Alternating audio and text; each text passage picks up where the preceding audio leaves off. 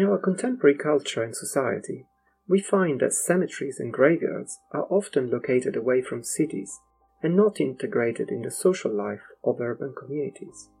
However, in the past, burial spaces had a very important role in the daily civic life of people.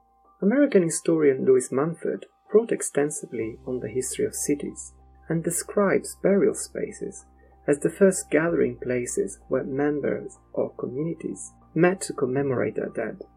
In one passage of his book, The City in History, published in 1961, he quotes that the ceremonious burial of the dead, in graves marked by a cairn, a tree, or a tall rock, formed perhaps the first permanent meeting place for the living, the home of ancestral spirits, the shrines of a god, the embryo of a city.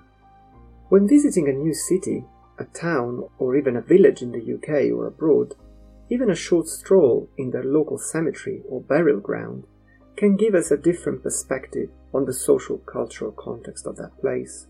Particularly through the architecture styles, designs and materials used, one can understand their character and identity, social tapestry, and the changes that took place through time. In England, for example, parish churchyards and other private graveyards constituted most of the provision for burials up to the early 19th century. Therefore, these places contain a rich history that often spans over many centuries. However, as urban population grew considerably following the events of the Industrial Revolution, churchyards started to prove inadequate to the needs of the fast-growing British cities, both in terms of space and quality. Beyond churchyards, crypts in chapels and churches also became congested with coffins. The overcrowding of poor maintenance of parish churches were challenged at the time by the medical profession, which found them to be harmful to the population as they contributed to the propagation of contagious diseases. Therefore, more efficient burial solutions needed to be implemented, along other larger-scale projects that would contribute to the modernization of cities across the UK. In this respect, cemeteries were just as important as transport infrastructures, hospitals, schools, and other institutions and services that contributed to the good functioning of cities. When first opened, most of the Victorian cemeteries were privately owned by cemetery companies. The new cemeteries were larger in scale and often located in the outskirts of cities, where land was more available. Although initially isolated from the main city centres, over time they gradually started to be embraced by factories, houses, parks, hospitals, and even railway networks. Their implementation contributed to a cultural shift in the perception of death that interested at first the urban middle classes and eventually brought dramatic changes to the burial culture across society at large. The sites of most Victorian cemeteries were carefully chosen for both their topography and connectivity to the city, but also to the low value of the land, often due to its poor quality.